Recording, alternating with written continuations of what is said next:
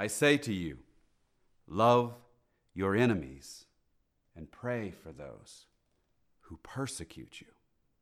Jesus' words in the Gospel of Matthew chapter 5. Jesus commands that we love our enemies. That means love the people that are the hardest to love. The people you hate to love. Love the one you do not like, the one you find unlovable. Love those who never love you, but only hurt you. Love those on the other side of every difference and barrier. Love those who are completely unlike you, who think differently than you, who look differently than you, who act differently than you. Love no matter what they are, what they do, or how they treat us. Love means both a desire for the good of the person and an action of doing good to the person. Some have right attitude, but they don't act. Some have right action, but resentment in the heart. Pray from the heart for the good of the person. Love does not mean you like a person. It does not mean you are attracted to a person. It doesn't mean you admire a person. In fact, if you find someone to be treacherous and a liar, you are not bound to trust him.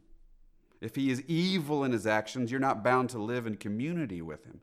But still, you must love him.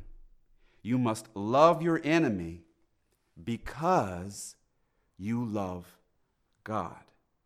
You must love your enemy out of your love for God, because God loves that person.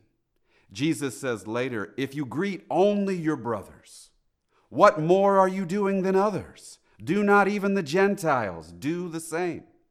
You see, this is ordinary human behavior. Everyone does it.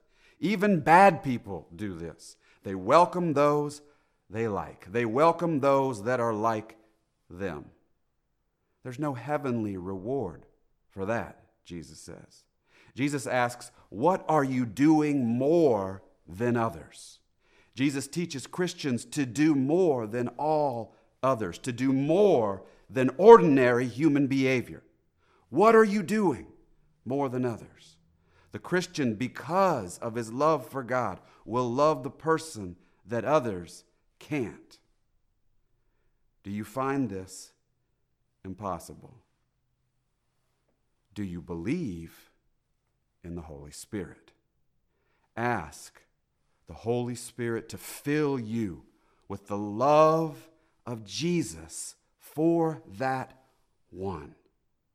This is a prayer that God will answer. It doesn't mean it will be easy. It still will be painful. It still will be difficult to love. But you will be able to love, to desire his good, pray for his good, and do him good.